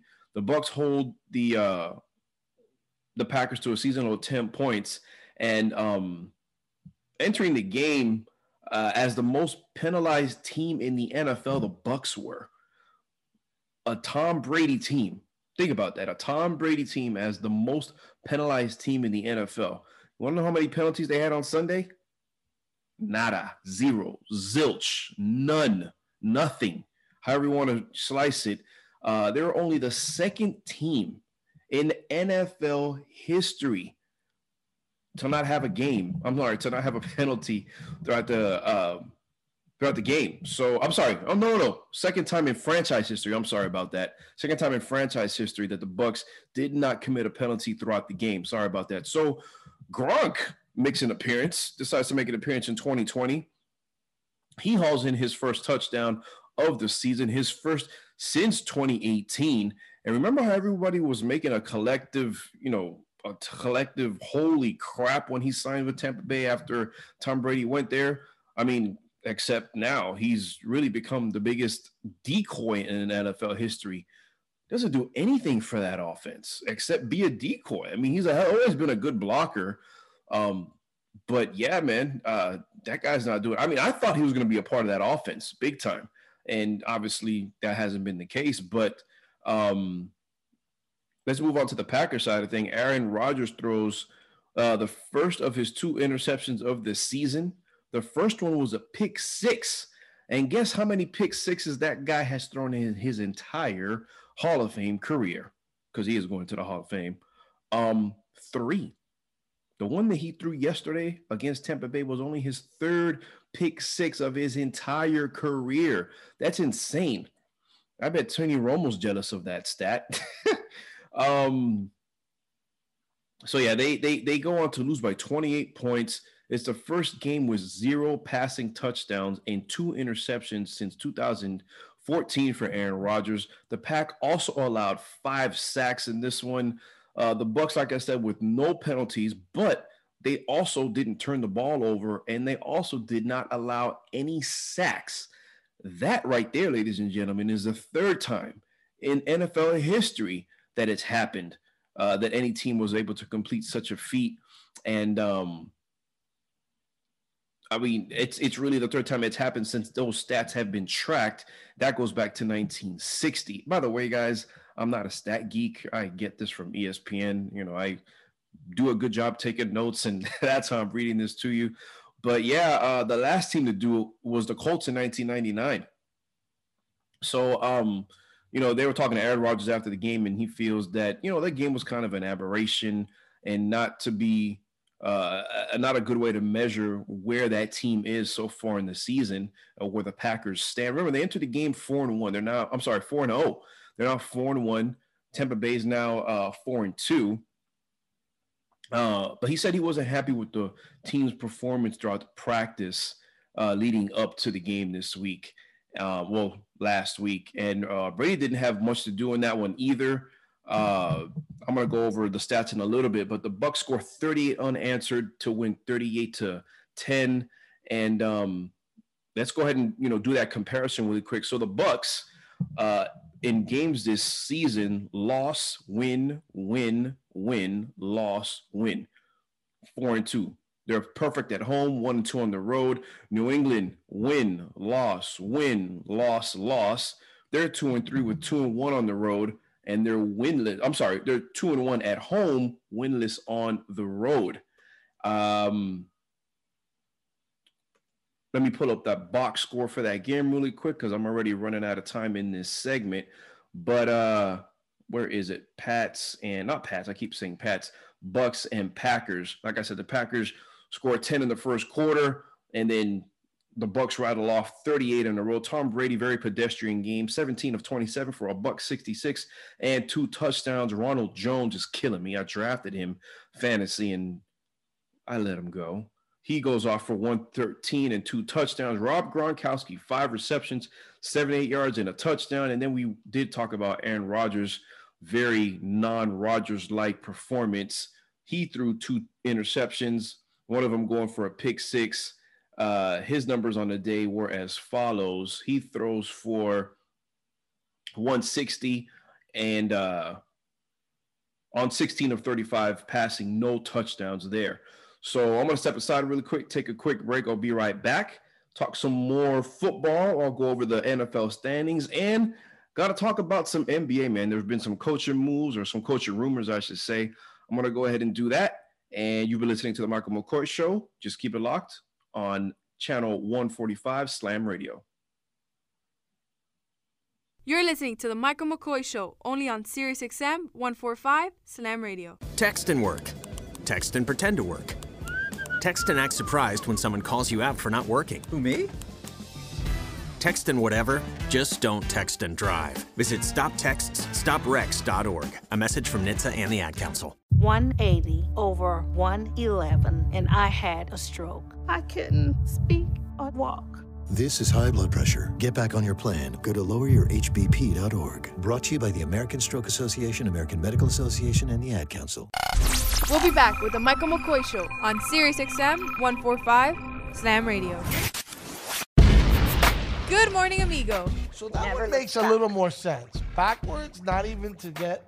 How do you even, like, Well, hold on. That might be actually difficult to... Para atrás ni para coger impulso. Don't even go back a step, even if it's just to go forward. It seems like it's a long explanation. Yeah, it's hard to... It seems like you have to write... It sounds like 250 words. Explain this sentence. That phrase needs an instruction manual.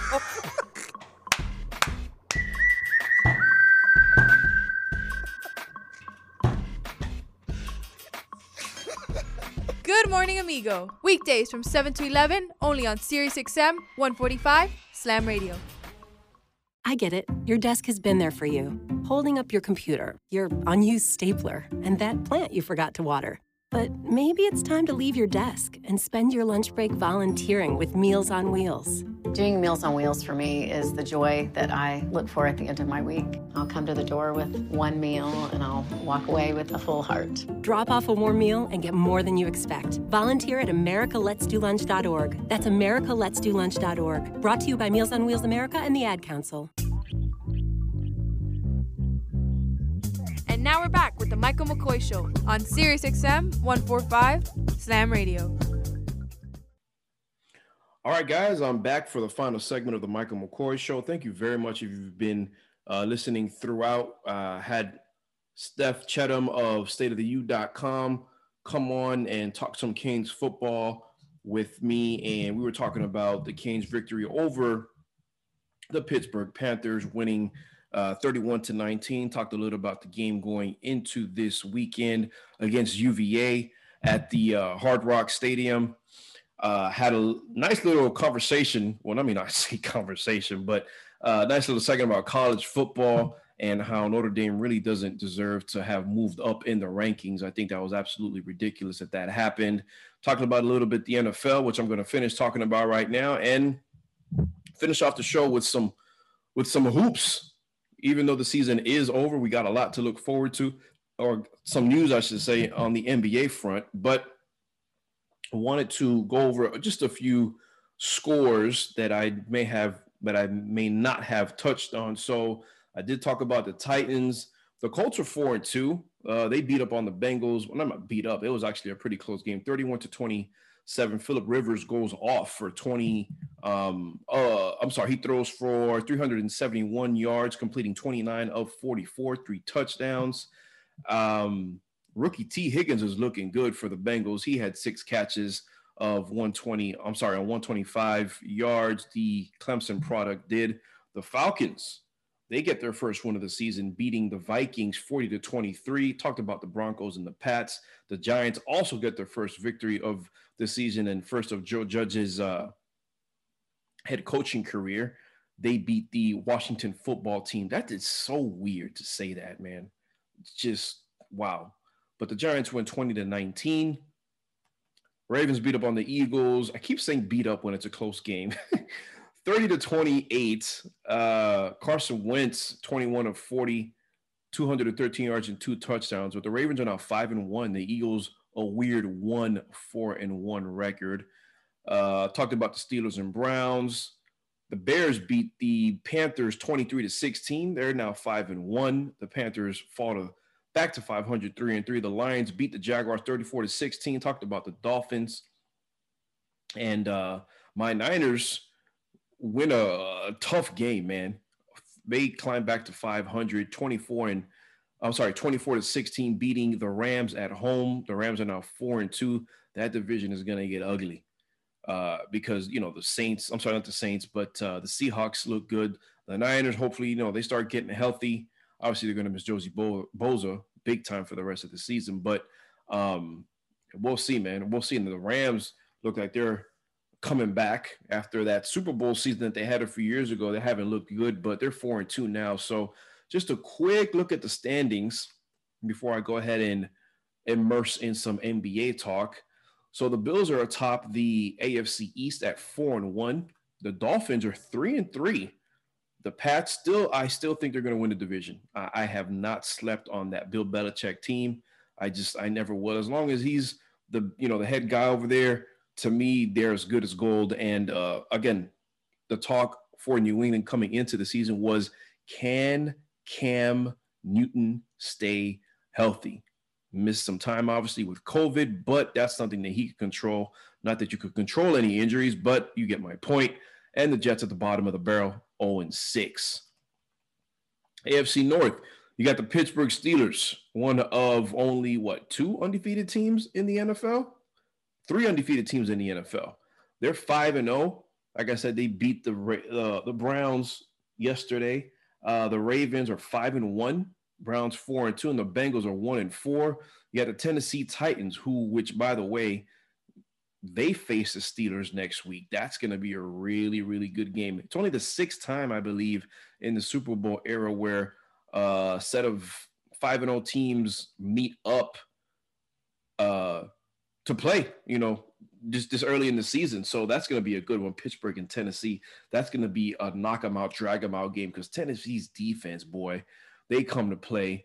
Pittsburgh's defense is finally living up to, their standard because their defense has not looked great the past couple of years, but they're going to see a Derrick Henry that, I talked about him a couple segments ago.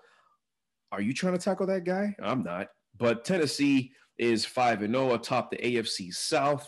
The Colts 4-2, Texans 1-5, and the Jaguars are also 1-5. And then moving on to AFC West, the defending Super Bowl champions are 4-1.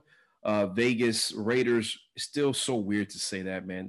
That team does not belong in freaking Las Vegas, but they're 3-2, and they're on top of the Broncos, who are 2-3, and then the Chargers 1-4. The Cowboys are atop the NFC East. This has to be the worst division in all of sports, okay? Not even the NFL, but the Cowboys 2-3. The Eagles are second place in that division, 1-4-1. And then the Giants and the Washington football team round out the bottom of the barrel in that division at 1-5. You got the NFC North, the Bears 5-1, followed by the Packers at 4-1, the Lions 2-3, the Vikings 1-4, NFC South, the Bucs atop that division 4-2. The Saints trail them. They're at 3-2. The Panthers 3-3, and the Falcons a lowly 1-5. And finally, the third undefeated team in the NFL, you got the Seahawks at 5-0, followed by the Rams 4-2, the Cardinals 3-2, and the Niners 3-3. One of the more competitive divisions in the NFL is the NFC West. So finally, let's get into some NBA coaching talk because there have been some vacancies that were filled. Couple of names out there for teams that are looking to hire. And so let's talk about them. So this was a while ago, but even though it was a while ago, I'm going to go ahead and talk about it. My Bulls went ahead and hired Billy Donovan. And you want to know what was funny? Before he was even let go, there was rumors that he was going to be let go. I tweeted, I said, you know what? Billy me. I think that was what I said, or Donovan me, one of them, Billy Donovan me. Yeah, man, I was that's who I wanted. That's who I wanted the Bulls to pick up. They went ahead and got him. But then, Doc Rivers parts ways with the Clippers. And I said, damn it. They probably made the hire a little bit too soon. But you want to know what? Doc Rivers wasn't thinking about taking anything other than a job that he can win at. And obviously he takes a job with the Sixers, but that's another position that was filled. Doc Rivers takes the job with the Sixers, but there's other names out there, man. And let's talk about him. So I have a list pulled up here. Obviously, Mike D'Antoni, he's out there. I'm not a fan of the way he coaches. I'm not a fan of the style of play that he endorses in the NBA. It's just, it's not basketball to me, man. And you guys have heard me talk about it. I don't want to go off on that again because it's just, I'm sick of it. But somebody's going to go ahead and hire him. And I don't know. I mean, you think about Mike D'Antoni, the thing with him is he can get hired for a team that is building, and he can get hired for a team that is on the cusp. The thing is, the team that is on the cusp will never get over the hump because the brand of basketball that he endorses is not winning basketball. It's that simple. But anyway, he's available. So is Nate McMillan, who was fired from the Pacers position. Jeff Van Gundy, a guy that hasn't held a position in a really, really long time. And it's so funny that he used to be the head man over at Houston way back when Tracy McGrady and Yao Ming were the headliners on that franchise. Well, he's being talked about again, okay, for that same position. Wes Unseld, the Nuggets assistant, defensive guru. And it's funny because the Bulls were looking into him, but he's out there as well. Let's see who else. Chauncey Billups is another one. It's an intriguing one because he kind of falls in line with Steve Nash and not having any coaching experience in the NBA. And everybody knows Steve Nash takes that position out of nowhere for the Brooklyn Nets. And I mean, call it a fit, maybe not, maybe so. I don't know how you want to look at it, but KD wanted him. And listen, if KD wants you, hey, how can you argue with that? Definitely knows what he's doing in terms of point guard play, but can he do it? Will that translate, to the bench? So we'll see, man. We'll see the relationship that he has with Kyrie Irving and KD. But like I said, KD endorsed him. So if he wanted him, it can't be. It has to be. It has to work out. It just has to work out in some regard. Last I heard of Nash was he was like some type of advisor or a consultant for the Warriors. You saw him behind the scenes a lot when the Warriors were winning their championship not too long ago. By the way, they're going to be back, guys. They're going to be back, and they have a top 2 pick. Well, the second pick in the NBA. What they want to do with it, we'll see. They're probably going to have to trade it because they are so capped out. I don't even think they can freaking afford. And I know there's a rookie scale, but damn it, they're so capped out. They're going to have to do something. I think they're probably best off trading the pick for assets. We'll see. But listen, anytime you got a healthy Klay Thompson and Steph Curry, watch out. They will push the Lakers for the best team in the West. All right. Ty Lue, man, this is a hire that this is what I really wanted to talk about. And this is why I'm talking about, the hires and who's available, because Ty Lue gets the nod over with the Clippers. And I was not a fan of that. I really was not a fan of that. And I'll tell you why. Why did they hire him? Why? Because he won a championship in Cleveland? No, he didn't. Not as a head coach, he didn't. He probably won it as an innocent bystander, but not as an NBA coach. We all know who was coaching and GMing that team. It was LeBron James. There's no secret there. I don't have anything against Ty Lue, nothing at all. But to give him the keys to a franchise that is literally right there, and if the Clippers did get past the Denver Nuggets in the second round of the 2020 playoffs in the bubble in Orlando, I fully expected them to beat the Lakers. You're probably thinking, well, Mike, they couldn't even get past the damn Nuggets. What are you thinking that they would have had a chance against the Lakers? Well, it's all about matchups. It's all about matchups, and I believe the Nuggets were way, way, way deeper than the Lakers, because the Lakers, that team, that was a flawed team. They were built, and look at it this way. And I know you're going to say it, well, Mike, if you lose Anthony Davis or LeBron James, what chance do you have? Yeah, I get it. But it still deserves to be said. If any one of those guys went down, their season was over, okay? That wouldn't have been the case with the Clippers. That wouldn't have been the case with the Nuggets. That wouldn't have been the case with the Heat, but it would have been the case with LA. It would have been the case with the Bucks. You have Giannis go. I mean, the Bucks probably still would have been respectable, maybe. I don't know, in the Eastern Conference, because Chris Middleton, he's a player. He's not Giannis. Giannis is the reigning MVP, 2-time MVP.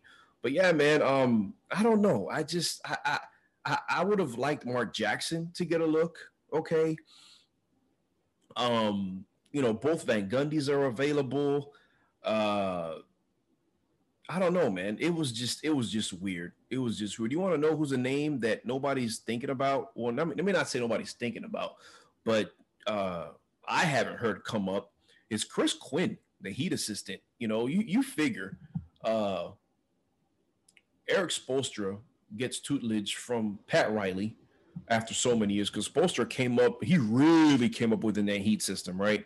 Was a video coordinator, doing all that stuff. Then all of a sudden he finds his way on the bench, behind Van Gundy and then Riley, and then boom, he gets his shot. Well, Chris Quinn, former point guard of the Heat, he's been there for I don't know how long, but that's a quality guy. I mean, he's learning from Spo. Spo's a top 5 coach in the NBA.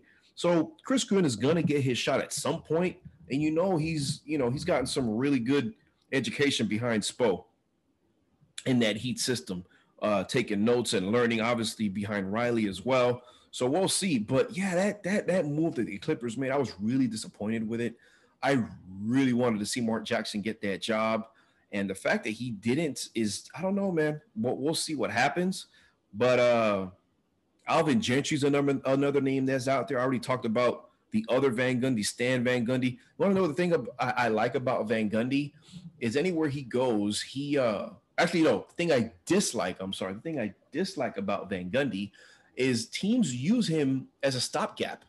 They don't use him as a coach that can get a team over the hump. And I absolutely believe that he's capable of that. You think about it. When he was with the Heat, okay, the Heat were building. Dwayne Wade was a rookie. Jermaine O'Neal, Brian Grant, that team right there. Caron Butler does a nice job, takes them to the playoffs.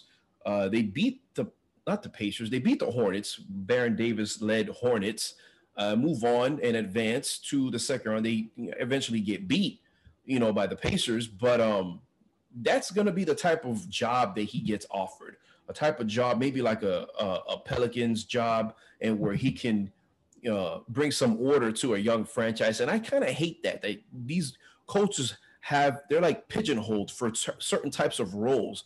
And I think that's a mistake, because I think Van Gundy can absolutely lead a franchise to the promised land. Very, very, very intelligent coach.